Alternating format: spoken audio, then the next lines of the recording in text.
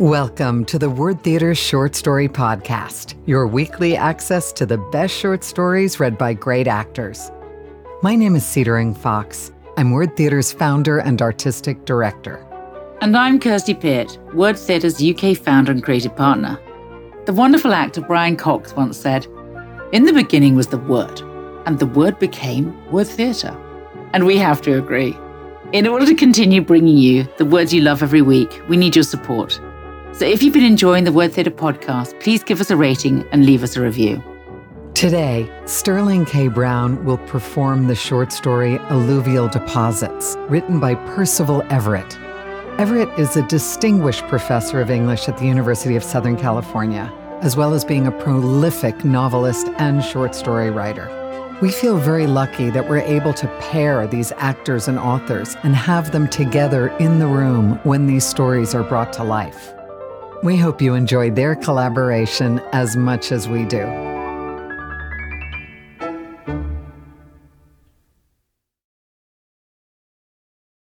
People are just naturally hopeful. A term my grandfather used to tell me was more than occasionally interchangeable with stupid. So hopeful were people attempting to tame the arid plains of the West, they believed that rainfall would be divinely moved to increase with their coming, that rain followed the plow. Law was at one time that you had to plant 1/4 of your section in timber, the thinking being that trees increased rainfall. Of course, the timber stands did nothing to make the land wetter and served mainly to provide activity for settlers when crops would not grow. That being clearing fallen trees, the steady, powerful wind being the only predictable meteorological event of the Great Basin and plains. Now, Indians accepted the natural condition of things and so were nomadic, going to where water, food, and agreeable climate promised to be. The settlers, refining and reaffirming the American character, preferred to sit in one place and wait for nature to change. To sit still for so long required food, and to raise food, they needed land. Since 160 acres of western land could only support 5 cows, they needed more land. More land, more cows. More cows, more money. More money, more land. More land by hook or crook, usually by adhering to the letter and not the spirit of the law. More land, more cows, more people, no water. So there I was driving through southern Utah, as dry as it was 100 years ago, but having benefited from the ambitious efforts of polygamists to irrigate anything flat. It was a remarkable job, but canals and ditches don't make water. And if you pump it out of the ground faster than it fills, then the aquifer soon becomes almost empty, or as the hopeful like to say, not very full at all. I'd driven from Colorado to do some contract work for the Department of Agriculture and the Fish and Game Commission to perform flow projection analysis on a couple of creeks. For all the anxiety over water and too little water and no water, all the complaining and worrying, not many people want to be hydrologists. In order to carry out my first business at the confluence of Talbot and Rocky Creeks, I had to get the signature of a woman named Emma Bickers for permission to cross her property to get where I needed to be. The woman lived at the bottom of the mountain at the town of Dotson. She had been sent the form requesting her signature by Fish and Game, but it had been mailed back unsigned. To save time, I would ask her to sign the form and then finish my work in, hopefully, 2 days.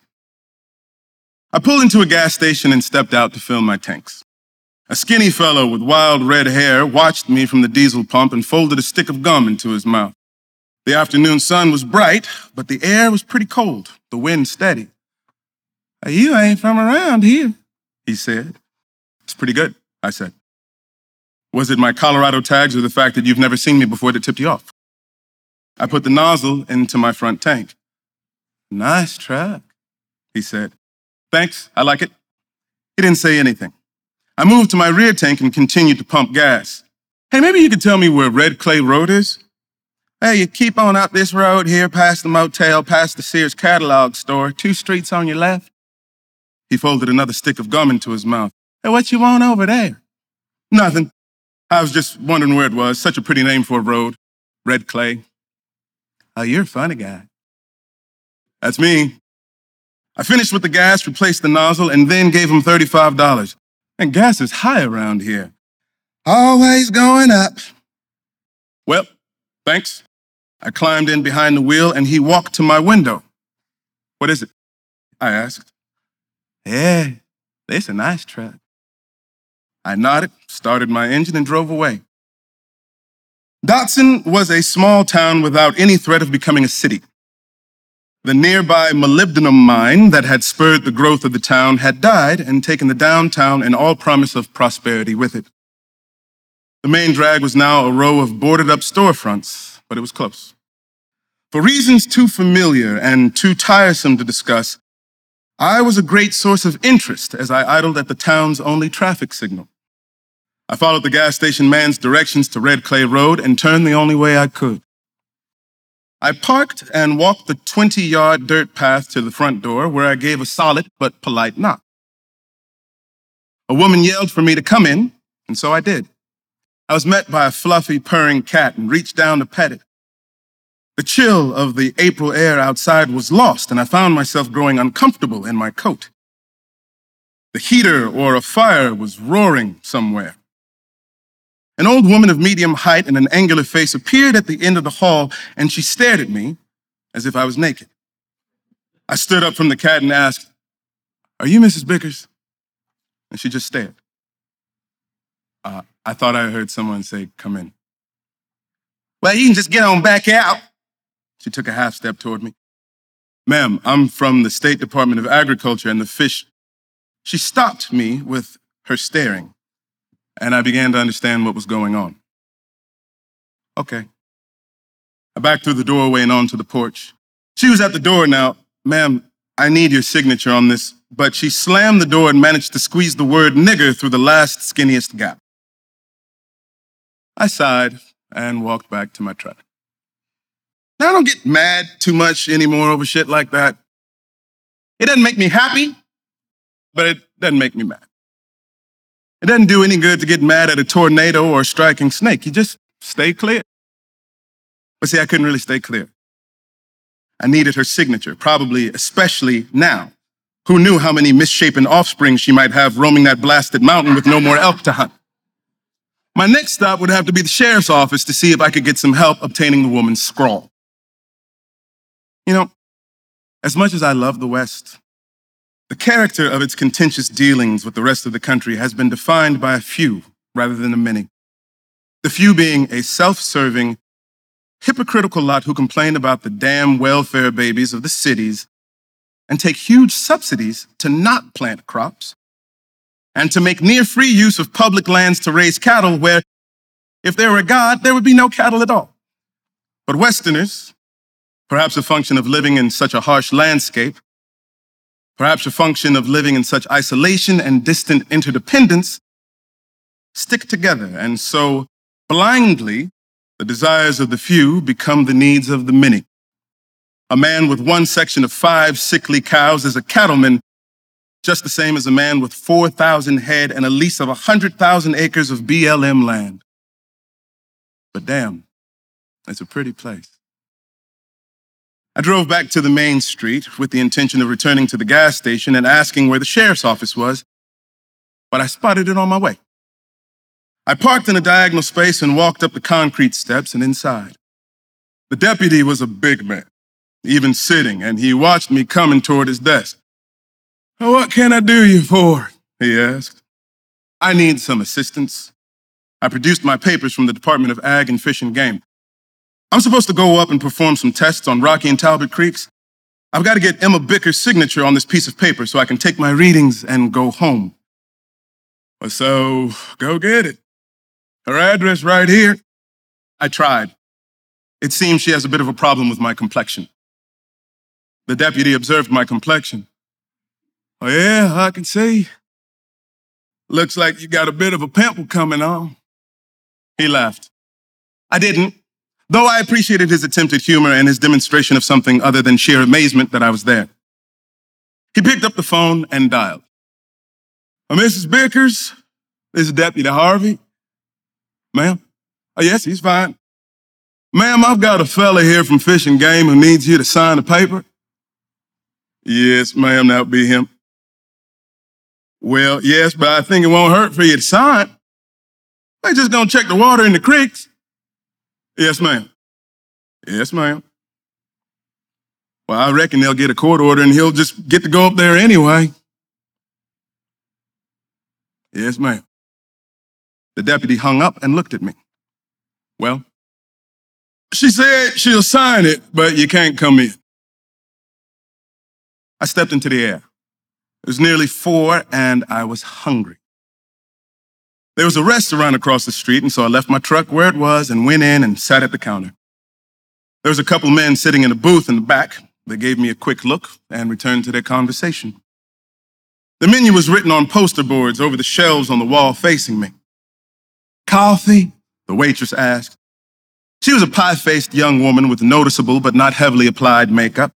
She held her blonde ponytail in her hand at her shoulder while she poured me a cup. You know what you want? You serve breakfast all day, like the sign says? All day long, every day, the waitress said. Are the hotcakes good? They're okay, she said, then quietly, I wouldn't eat them. Eggs and bacon? She nodded. Toast or biscuit? Toast? She nodded. I'll bring you some hash browns, too. Thank you, ma'am. She moved to the window and stuck the ticket on the wheel, then talked to me from the coffee machine where she seemed to be counting filters. You visiting or just passing through? I'm working for Fish and Game, doing some work up mountain. Well, what kind of work? Just checking the streams, that's all. We used to go up to that mountain all the time when I was a kid. My daddy taught me to fish there. She came back over and wiped the counter near me. It was good fishing then. And what about now? I don't really know. I hear tell it's not as good as it used to be. She looked over at the men in the booth. You all right back there? Fine, one of them said. So you don't go up there anymore, huh? I asked. Nobody does, really, she said. Why's that? She shrugged. A hand reached through the window and tapped the bell, then put a plate down. The waitress stepped over, grabbed it, and brought it to me. You want ketchup or anything? Tabasco? She gave it to me.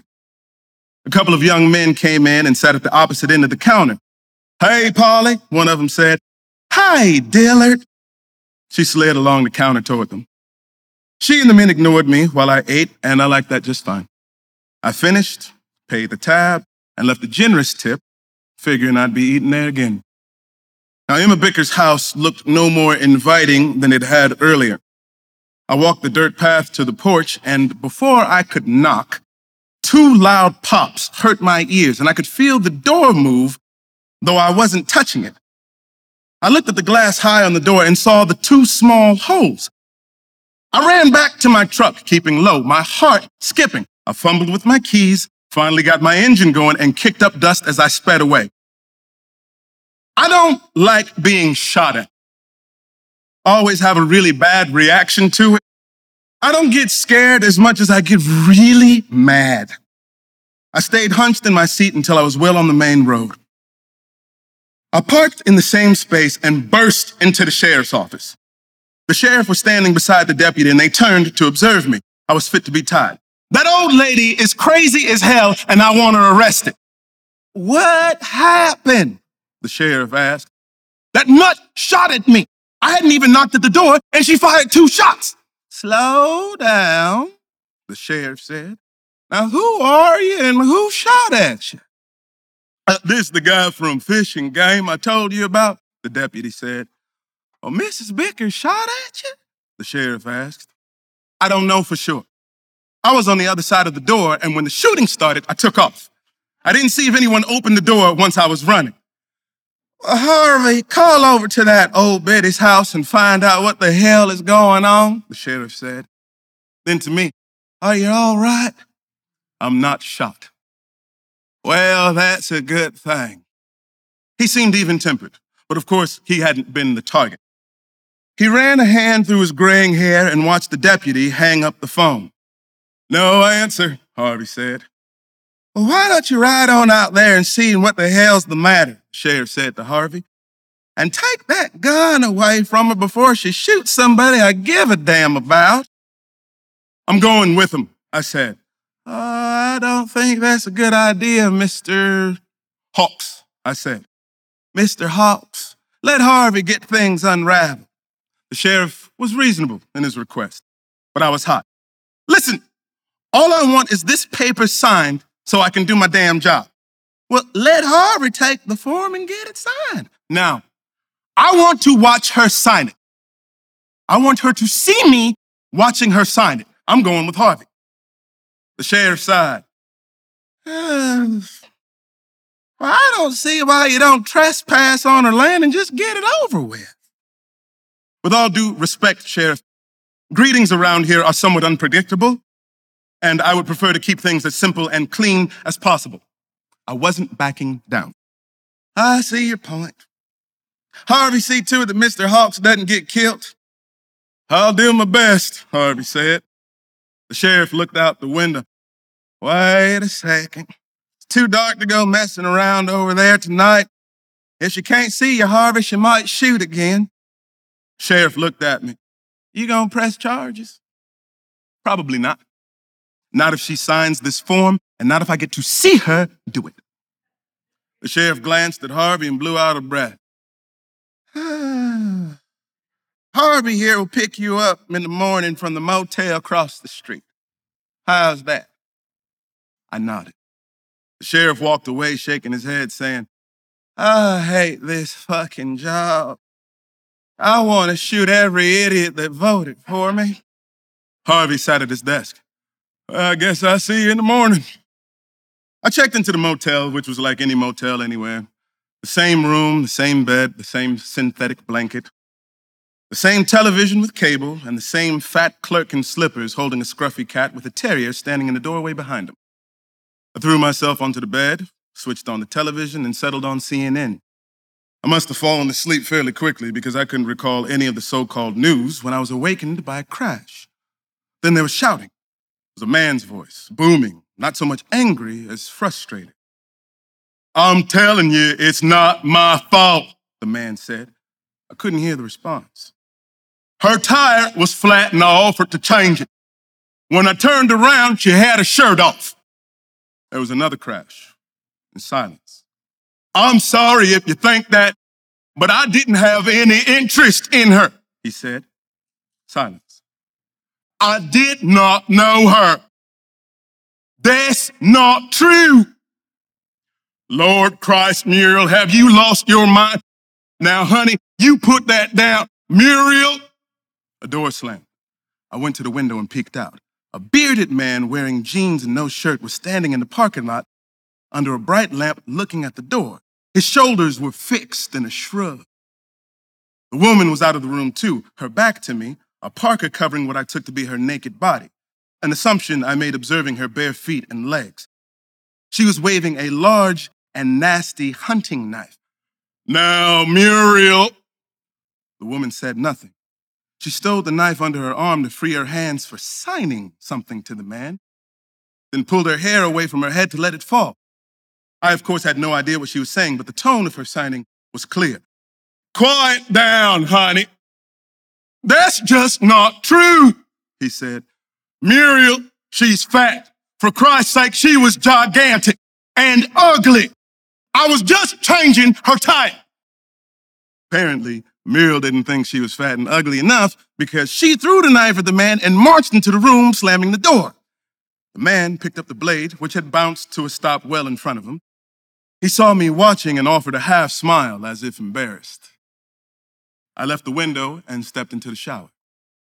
Though I had studied water most of my adult life, I could never quite believe the fact that there's never really any new water. Water falls, drains, flows, evaporates, condenses, and falls. Same water, different states.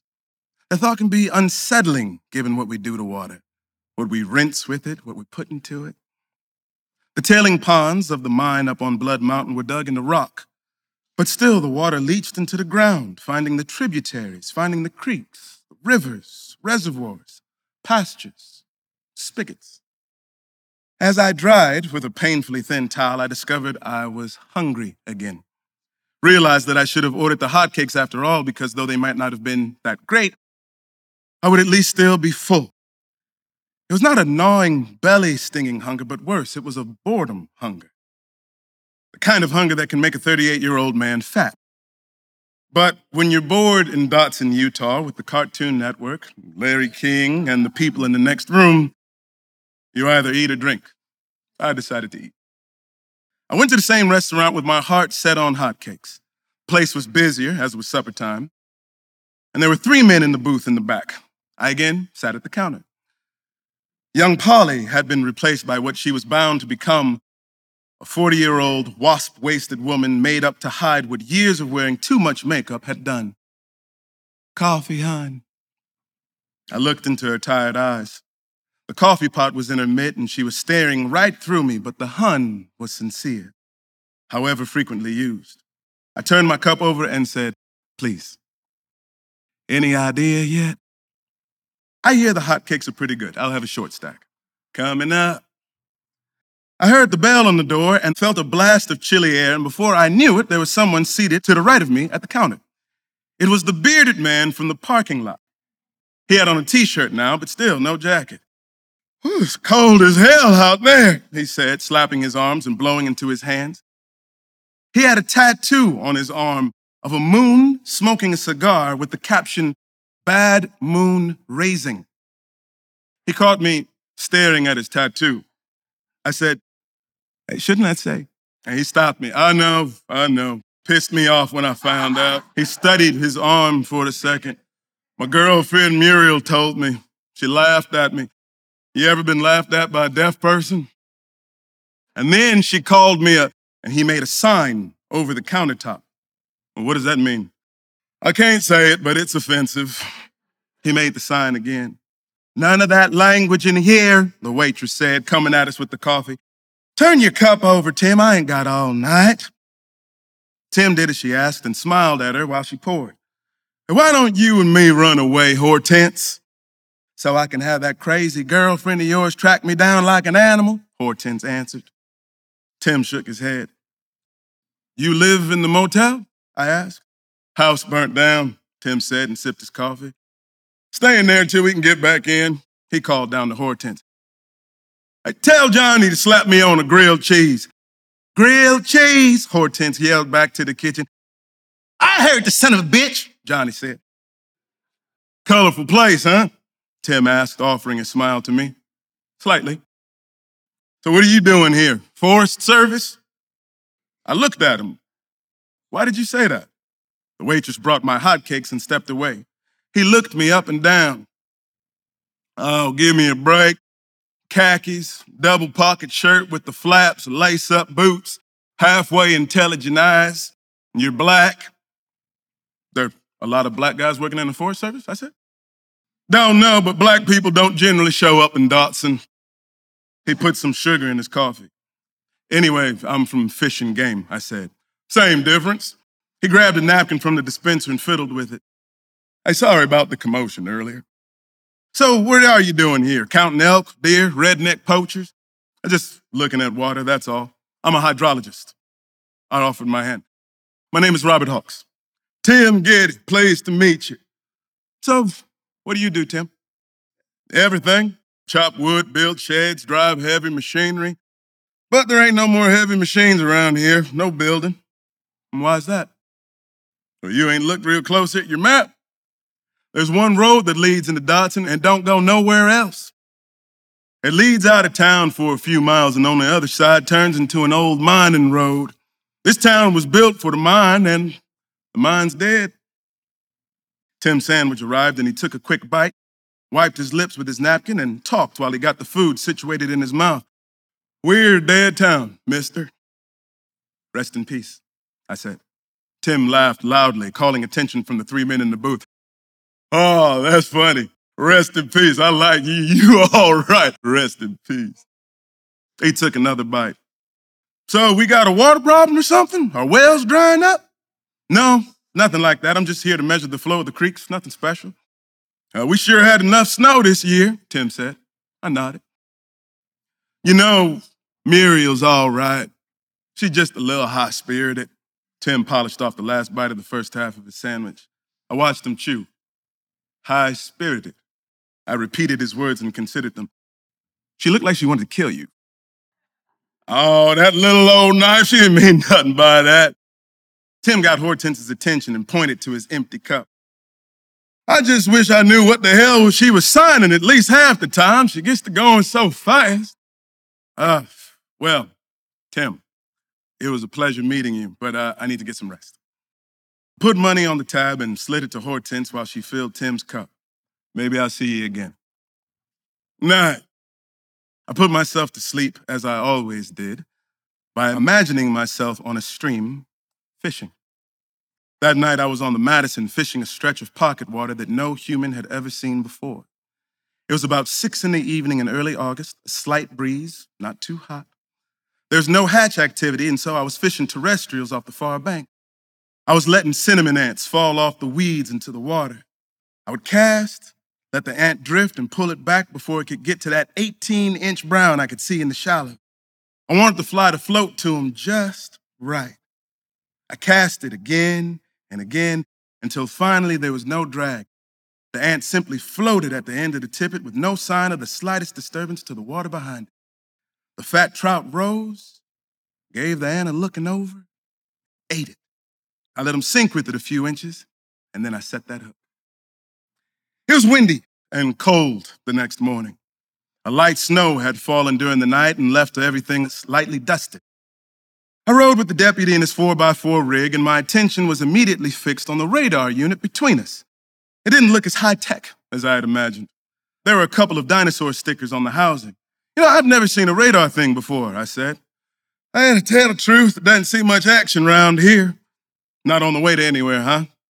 Not that. We just don't care how fast people drive. I nodded and turned to the window as we veered onto Red Clay Road. He looked at me a couple of times and asked finally, "Are you gonna stay in the car?" Hell no. I appreciate guts as much as the next guy, but I don't much want to get shot at either. Okay, I'll hang back a few steps. Oh, man. He stopped the rig in the same place I'd parked. "Will you please wait in the car?" But I was getting out. As I promised, I walked 3 steps behind him to the door. He knocked, then knocked again. The door opened and we both jumped. It was the old lady. "Give me the paper," Mrs. Bickers said. "I'm going to have to come inside and talk to you, Mrs. Bickers," the deputy said. "You shouldn't be shooting at people. You could have killed Mr. Hawks here." The old woman cut a glance at me. I didn't know it was him I was shooting at. I stepped into the house after the deputy. The house was freezing. "You see, ma'am, that there's the problem," Harvey said. "It could have been me at the door or the postman. You could have killed somebody. And why were you shooting anyway?" "I got scared," she said. Harvey slapped his arms together. "Hey, what's wrong with your heat? Your fire go out?" "I reckon." "You got any coffee, Mrs. Bickers?" Harvey was looking around the hall and into the adjacent rooms.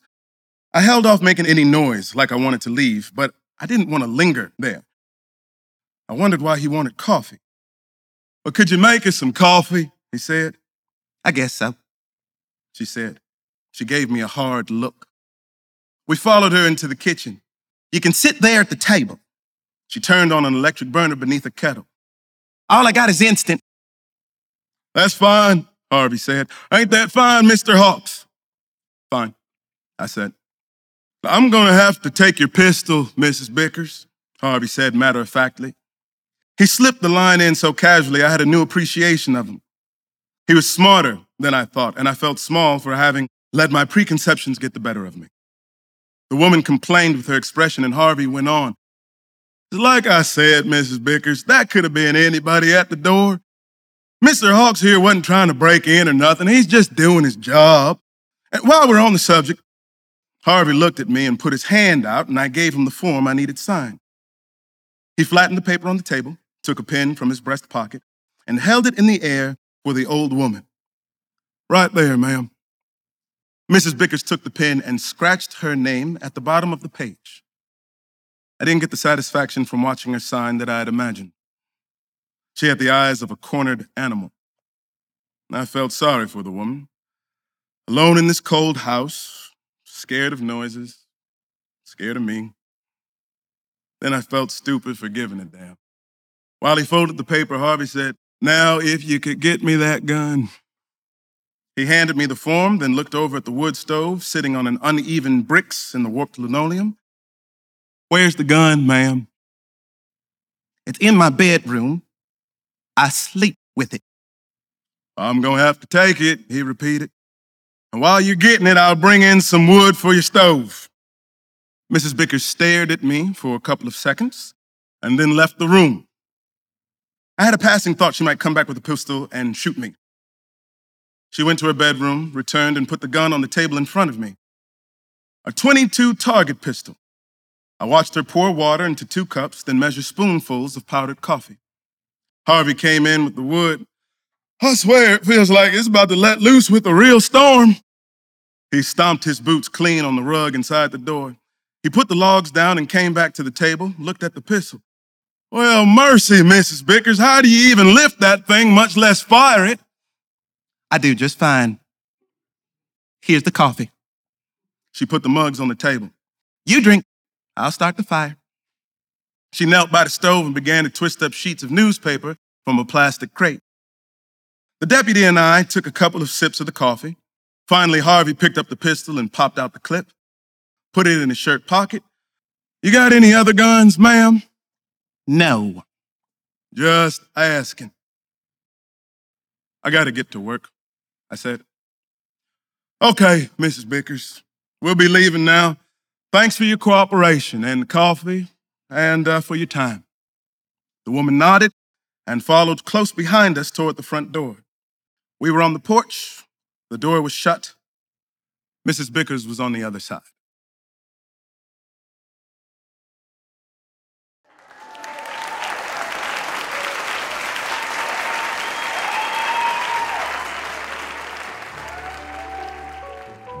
We hope you've enjoyed listening to Sterling K. Brown reading Percival Everett's Alluvial Deposits. You can support Word Theatre and your local bookstore by picking up some books on our digital shop at bookshop.org/shop/Word Theatre. Thanks for tuning into the Word Theatre Short Story Podcast. We're truly proud to be sharing these stories from our archive with audiences all over the world.